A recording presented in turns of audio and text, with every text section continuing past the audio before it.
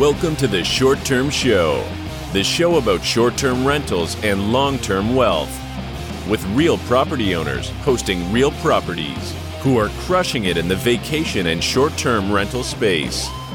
And here's your host, Avery Carl.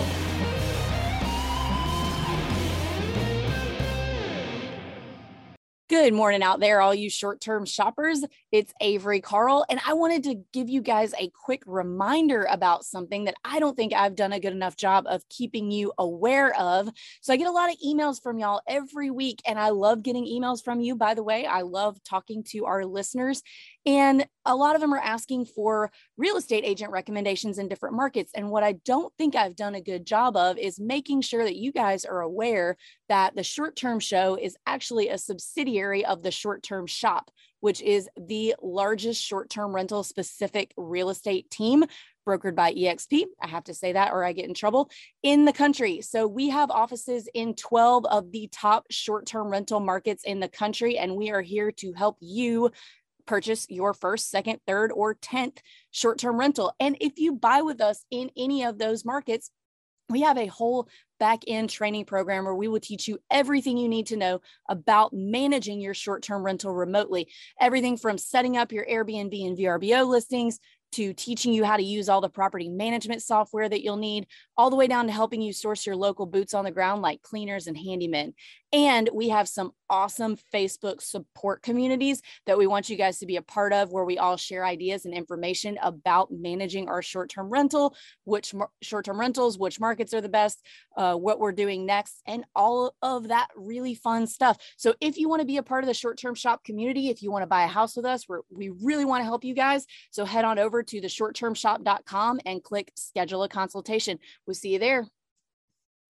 If you invest in real estate or manage properties, you need banking that's truly built for your business. Many traditional banks make it difficult to sync banking information across many of the personal finance platforms that we as real estate investors use every day. This is why I recommend Relay. Relay is an online banking and money management platform that's a perfect fit for any real estate business. First, there are no account fees, no overdraft fees, and no minimum balances, which means you get to keep more money in your pocket.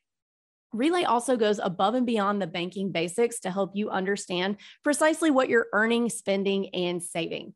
You get up to 20 checking accounts to organize and allocate income for things like day-to-day expenses, investments, or taxes.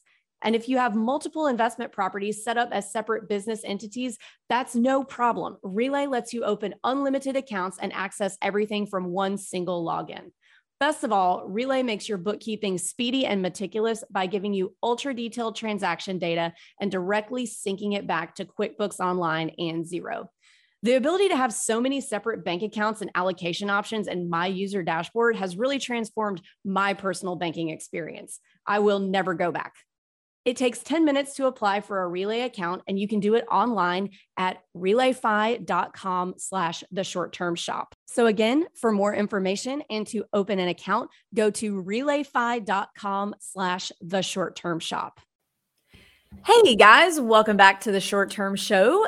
Today we have Kyle Stanley. He has built a really big short-term rental business in a much different way than I have, and I love to hear from other people who have done things way differently than me. I really love to highlight that there are a lot of ways you can be successful in the short-term rental or the real estate investing space in general.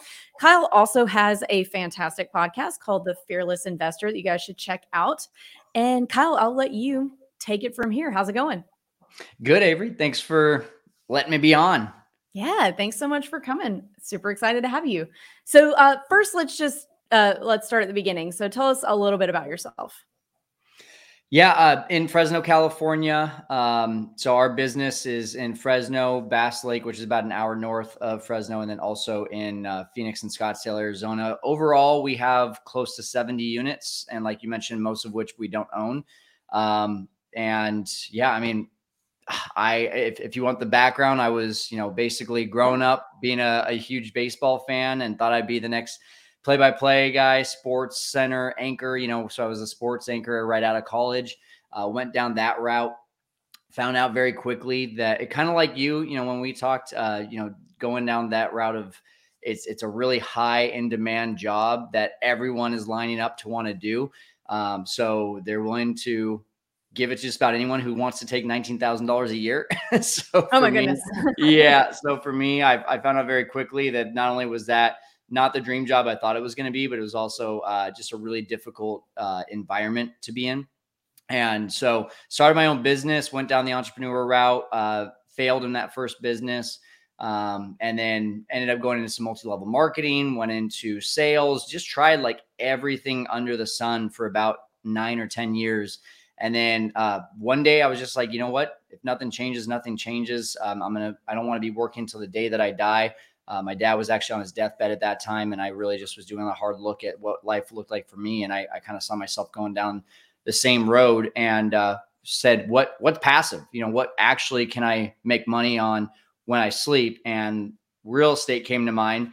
Jumped into real estate. Eventually that turned into Airbnb. And I made that decision to jump into Airbnb May of 2019. We got our first 6 units within the first 6 months, and then COVID hit. And then from there, as everything like kind of started to settle back in, it was crazy because everyone was wondering, hey, how's Airbnb doing? How's short-term rentals doing? And I said, it's still doing really well, even though COVID's going on. And everyone and their mom wanted me to take over their house to do as a short-term rental right around July of 2020. And that's when the real growth happened. So basically from 0 to 65 plus units in right around 3 years. And it's been an amazing ride.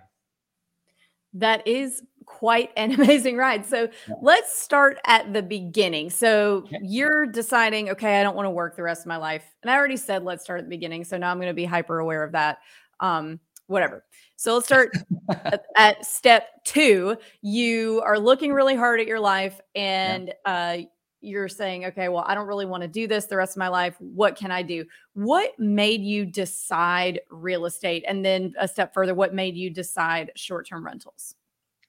Yeah. So it was kind of a 2-step process there. First of all, I was just, like I mentioned, I tried some multi-level marketing out and was actually decently successful in that. But that was the first time I was really introduced to the term passive income, which I just think is a crime that a 26-year-old had never heard the term passive income. And now today I realize like people in their 40s and 50s still, I say passive income. They're like, what's that?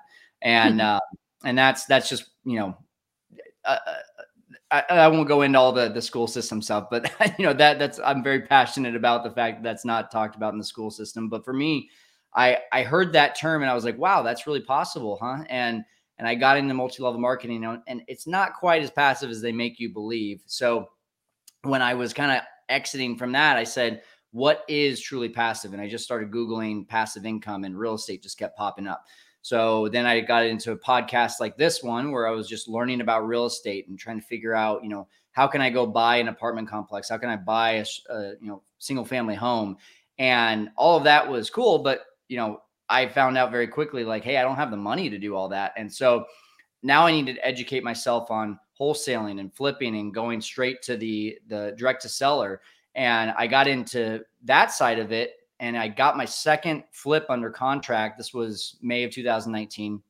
Got my second contract for my second flip. And as I was flipping it, I was like, wait, this would be a really good rental. It's 2 houses on 1 lot. And I was like, well, maybe even a short-term rental. Maybe people are crazy enough to stay in Fresno, California for 2 or 3 nights a week. And I tried it. I looked at the numbers and I was like, yeah, why not? Let's give it a shot. And so I made 3.5 times as much as a short-term rental than I would have as a long-term rental in month 1.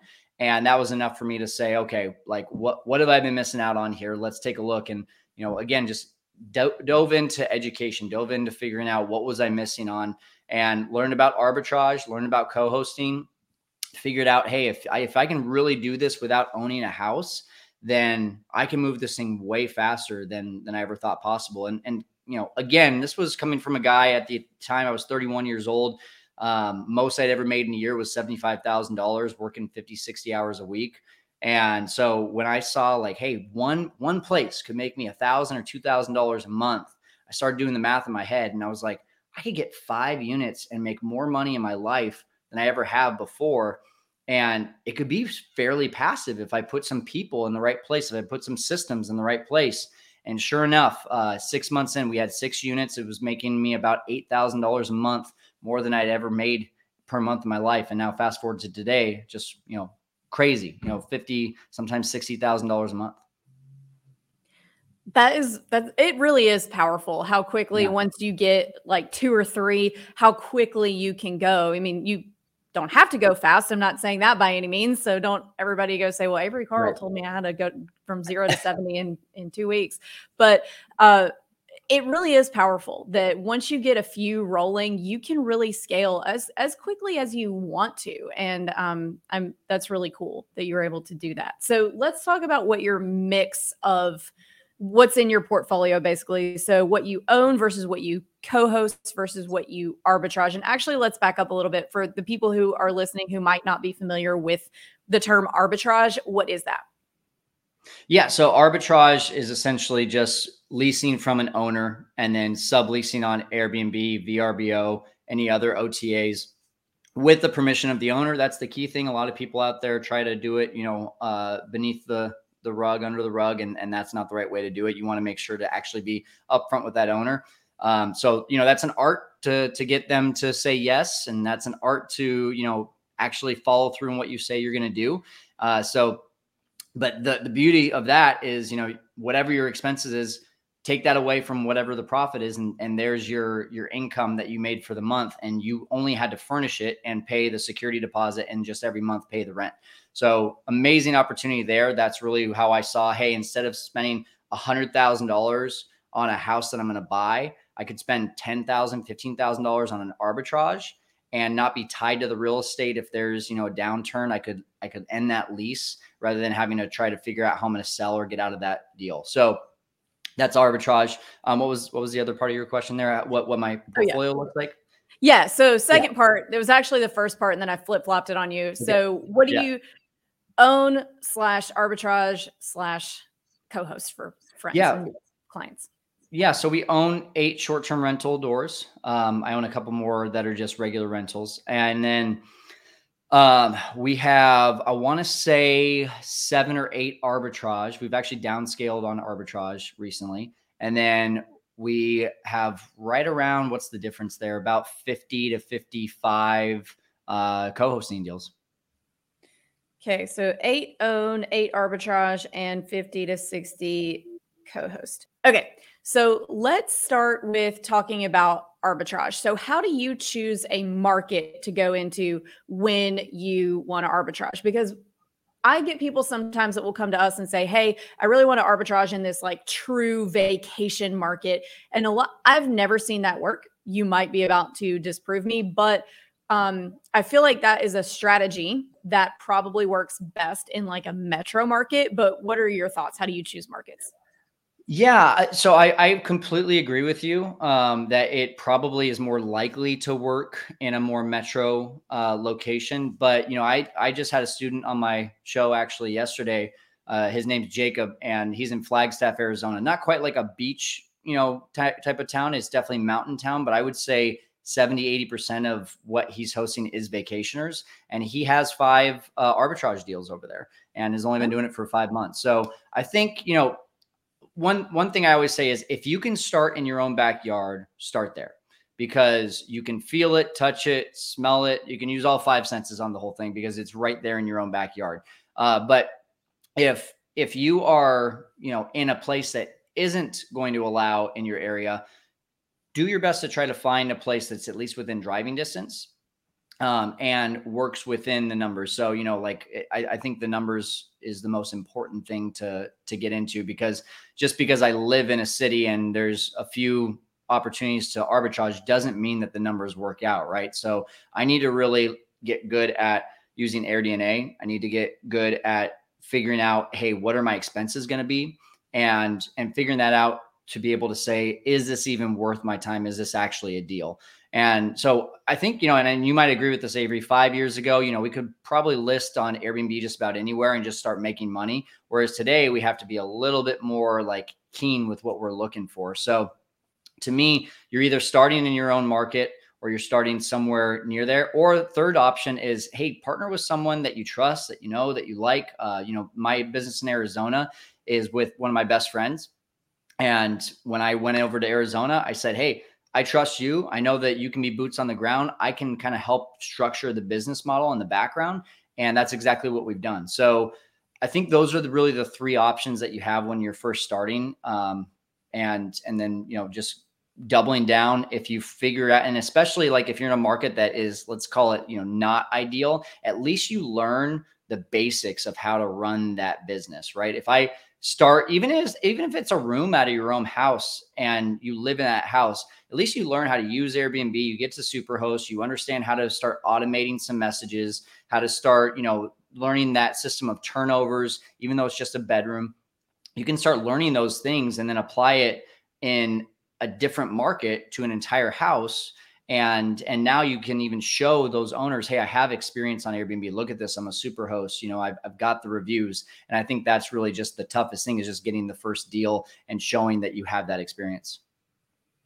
Yeah. So let's talk about that for a minute. Let's talk about owners. Let's talk about these landlords that you are convincing to let you do this, because as a landlord, I'm going to take some convincing if somebody wants to arbitrage my place. So how do you get them to agree to this?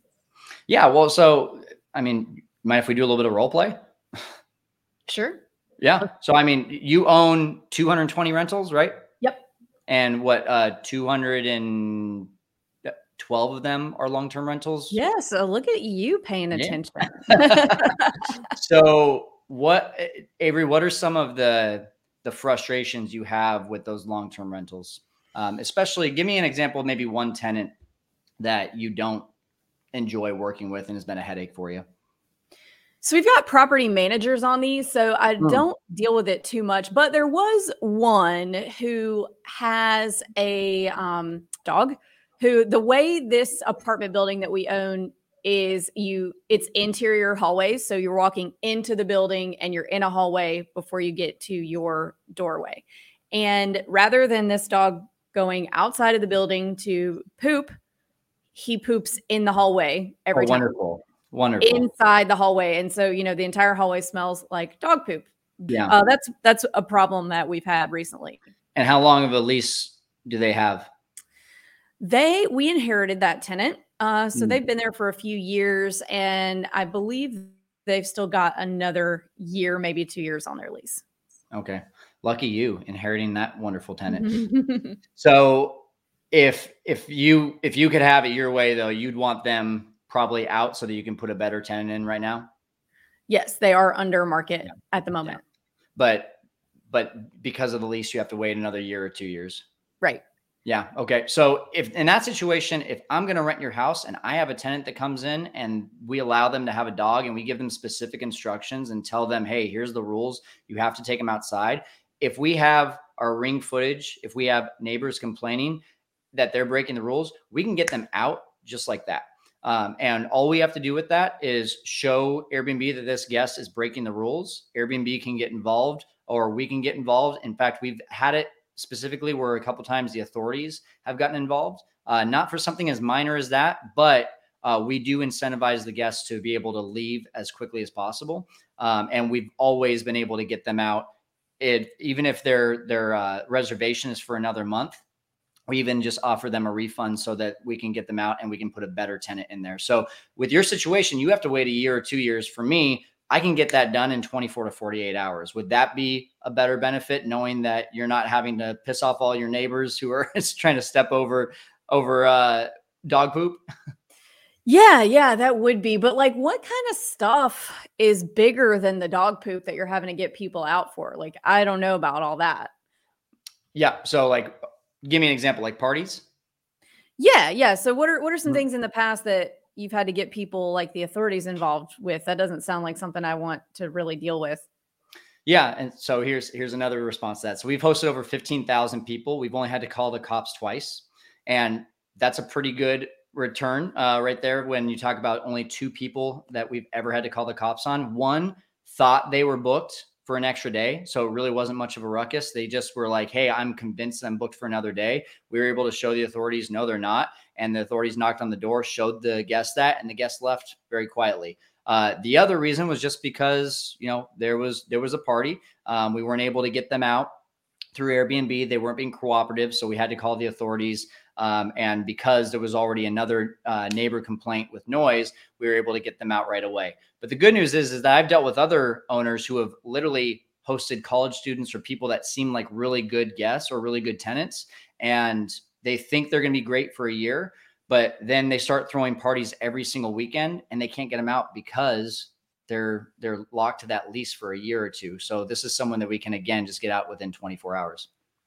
So those are some of the things that kind of the conversations we talk about with you, especially Avery. One of the things that we could do is we would say, hey, how much are you paying for that property management company? And if you tell me 8-10%, and what if I could get you that same rent and be a free property manager for you? Because that's essentially what I'm going to do. I'm going to go in there and I'm going to treat this house like it's my own, and I'm not going to charge you anything. In fact, I'd be happy to give you an extra $100 on the rent because I'm going to be making money at this place. I'm going to be doing a business, but here's some of the benefits for you. And then I start listing off those benefits of, here's why it's better to work with a business. You're going to get direct deposit from us that's going to come at the same time every single month. You're going to be able to know that there's eyes on your property on every single turnover. You're not going to have any surprises after a year or 2 years like you would with like other guests. You're going to have multiple forms of insurance, not just one. And so we just go really deep into those. But honestly, like I'll just tell you, I don't do any of that until I've formed a relationship with that owner. I want to get in there and I want to see, do I even like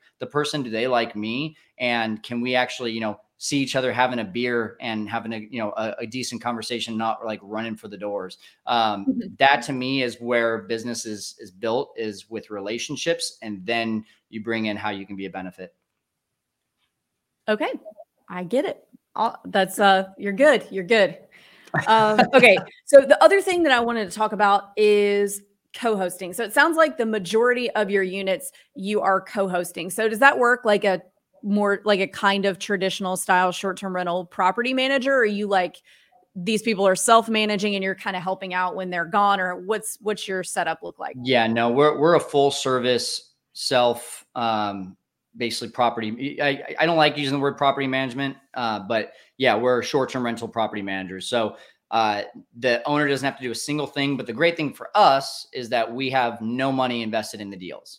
So the furniture, the consumables, the amenities, the mortgage, the utilities, that's all in the owner's name. We'll help them with getting furniture set up. We have an interior designer if they want to use them. Our team will put together all of the consumables, from the towels and the pots and the pans. We'll do all that. And the owner is completely passive in it. But the benefit to the owner is, hey, I was going to get, $2,000 in rent. Now with this model, even after paying Kyle's team, now I'm making $2,500. I'm making $3,000. Maybe I'm even making more, and I'm getting a better return. Even just year one there, if they spend $20,000 on the furniture and we make them call it $1,000 a month, that's $12,000. That's a 60% return just in year one. There's not much in real estate that you can do with a 60% return.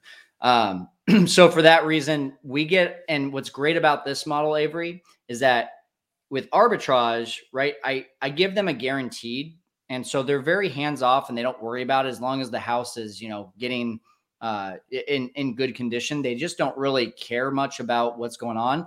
With co-hosting, they're like, wow, I just made an extra $500. I just made an extra $1,000 and I didn't have to lift a finger. What are they going to do when they experience that? They're going to tell their other friends, hey, this guy Kyle, he's running my house and he's making me more money. And, they brag about it. Right. And so what happens is this snowball of leads just starts coming in because I'm doing what I say I'm going to do. I'm getting them a great return. I'm building great relationships. And so my phone just keeps on ringing. So literally from July of 2020 till today, consistently, my phone rings about 3 to 4 times a week with someone who wants to list with me with their house on Airbnb. That's awesome. So what do you charge for this setup to where, they're not involved at all? You're basically a property manager. We're not going to call it a property manager because, that has negative connotations sometimes in short-term rentals. So we call you co-host. Yes. So when you're doing this co-host, what does that typically cost an owner who wants to be completely hands-off? Yeah. Another good name for, by the way, hospitality manager. I like that one. I like that. That's yeah. So on the setup, we're going to give them 2 options. They can either have us completely set it up, or if, let's say, themselves or their cousin or their sister, whoever has a really good interior design eye, they can go and do the design.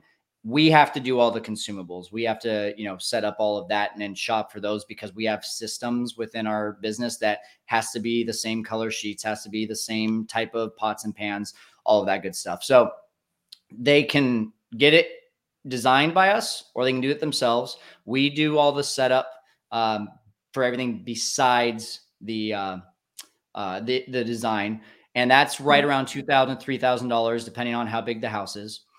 Then month to month, 25% on the nightly income. So if we collect $5,000 for them, we get 25% of that. That's $1,250. On top of that, any of the cleaning fees, that's a pass-through fee. So what's great about that is the owner doesn't have to worry about losing money on the cleaning if we have to double down and pay our cleaners more. But because we do that as well, we're very transparent. We tell the owners, hey, we'll make a couple dollars on those cleaning fees most of the time, but we're going to pay for all your restocking fees, so you don't have to worry about paying for that. Toilet paper, paper towels, anything like that adds up to $100 or $200 a month. We'll take care of that for them. Yeah, I think that's pretty industry standard, even for people who are self-managing, like charge the guests a few more bucks than what the cleaners are charging you, so that you can then put that money back towards restocking stuff. Yeah, exactly. All right. And what cities do you mostly focus on for the co-hosting, or are you everywhere? Yeah, just the three that I mentioned: Fresno, Okay, gotcha. Bass Lake, and Phoenix and Scottsdale. Okay. Do you have any plans to expand elsewhere, or are you pretty happy with those three markets? You know what I've found with expanding to different markets, and maybe you've experienced this, maybe not, but if we're going to expand into another market, we need to see the opportunity to grow. We're not going to do just a one-off over in Southern California or in Miami. That's just not our business model. Our business model is to get one and expand it to 5 and then 10. And if I'm going to do that, I have to build a pretty decent sized team, a reliable team, and I have to give them enough business to where they keep me as their number one contact, right? If their phone rings and they see my name on the other end, they know they're going to answer. They know they're going to get business right away. If I can't go into a market and do that, then I'm probably not going to do a one-off. And that's about a 6-month process of, building up those relationships, building up that kind of business. And so for that reason, I don't really want to go into another market right now. Yeah, I hear you. It's hard because, like you said, when you've got cleaners and handy people and, everybody that you might need to call at some point, if they know that you've got 10 properties, then they're probably going to pick up the phone faster than if you've just got one. It's just, exactly. Whether that's good or bad, whatever, but people are going to pick up the phone for bigger fish more often than the smaller ones, in terms of, if they're getting business or not. So the more business you send people, the more apt they are to pick up the phone and get done what you need done. So exactly. I totally agree with that, and not spreading yourself too thin on the markets. Yeah. And I think really the bigger focus we have right now, which is a little bit more active than usual for me, is jumping in and saying, okay, we need to kind of get rid of this bottom 20% that's not performing, so that we can make room for other properties that are going to perform a lot better. And that way, if I can get rid of 4 properties that are not performing, I can replace that with 1 and replace that income. I do a couple things. I make my team's life a lot easier, because now they only have to focus on 1 property instead of 4. And I'm able to really just simplify the business model. So we're really focusing on that right now. We're focusing a lot less on the number of units and a lot more on just, hey, what's the overall income, so that things don't have to be 20 different turnovers in a day. Maybe we can reduce that to 12 or 15 and make life easier. Totally. So if you have to fire, do you fire a property when you have to get rid of the not performing ones? So you have to call that owner and say, hey, I'm not managing your property anymore. Yeah, no, that's an art as well. So what I'll say about the co-hosting model, right? All right. So we start with ownership, highest risk, highest reward, arbitrage, lower risk, lower reward, co-hosting, probably lowest risk and lowest reward, still very, very fruitful though. But the reason that co-hosting kind of gets a bad rap every once in a while is because people don't know how to manage relationships with the owners. They turn, these owners almost become their bosses. We have very strict boundaries with our business relationships with owners. And for that reason, it also makes it really good on the back end when we say, hey, this property is not performing, we can go to them and say, as you can probably see, this property isn't performing anymore. What do you want to do? And we just kind of give them that option of, hey, do you want to take this over yourself? Do you want to turn it into a long-term rental? And we just kind of open the conversation a little bit. And then like recently I had a person who said, actually, I'm pretty happy with how it's going. And I was able to tell them, well, here's the thing. This is a 2-bedroom. We have the same amount of resources that we have to apply to a 2-bedroom versus a 4 or 5 bedroom. And the 4 or 5 bedrooms are let's just be honest, they're performing a lot better. What I can do for you is I can either help you to manage this on your own moving forward, or I have a business associate with a different business here in town that I can refer you to, and he'll take over and do the exact same thing we've been doing. So it's a pretty seamless transition if we do that. So we make sure we don't leave our owners in the dark if we are going to do that. Now, if the owner's just being an asshole and is not working well with us, then, that's a different situation. Right. Of course. So, okay. You come at it from an approach of like, hey, how can we best help you get this to do what you want it to do? I don't think we are the people that are going to get it to do what you want it to do, but how can we help you do that? Yep. You nailed it. Yeah. Let them down easy. All right. Exactly. Well, Kyle, we have come to the last 3 questions of the show. First question, what advice would you give 20-year-old Kyle? Yeah, I've gotten this one a few times. Read more, feed your mind with a lot more, and get a mentor. So I would say the first business I started, I was 23 years old and I didn't have a mentor, and I just was like, I'll figure it out. And it took me 6 years to finally realize that my business model sucked and I could have saved a lot of time. And so right from the get-go, just learning a lot more, feeding my mind with podcasts, books, and finding a mentor to show me the way. All right. Great answer. And along the same lines, but slightly different, what advice would you give a new investor who's getting started today? Figure out the lifestyle that you want, not the income.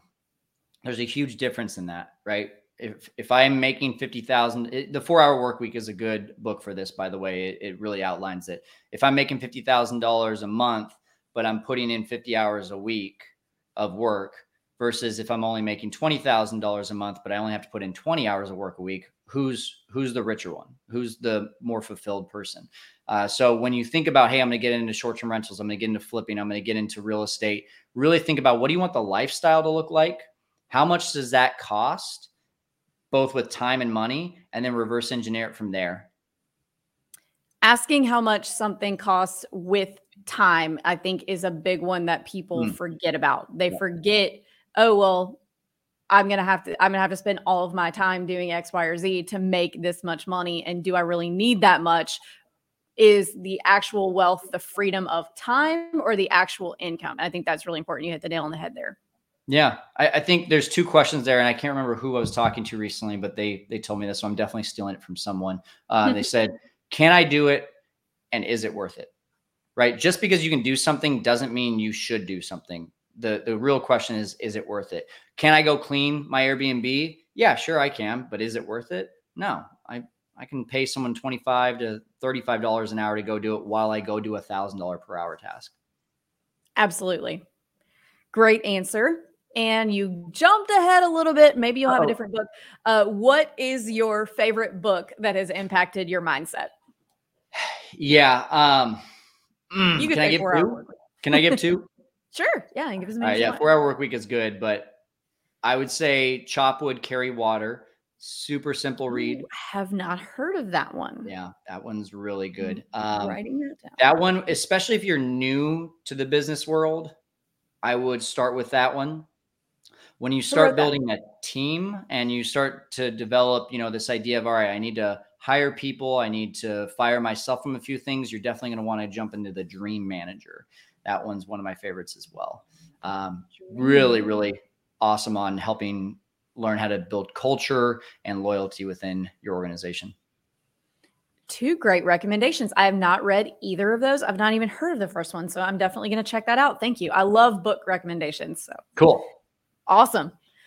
Well, Kyle, thank you so much for coming on. If our listeners want to learn more about you, find you on the internet, lurk you, all that fun stuff, how do they do that?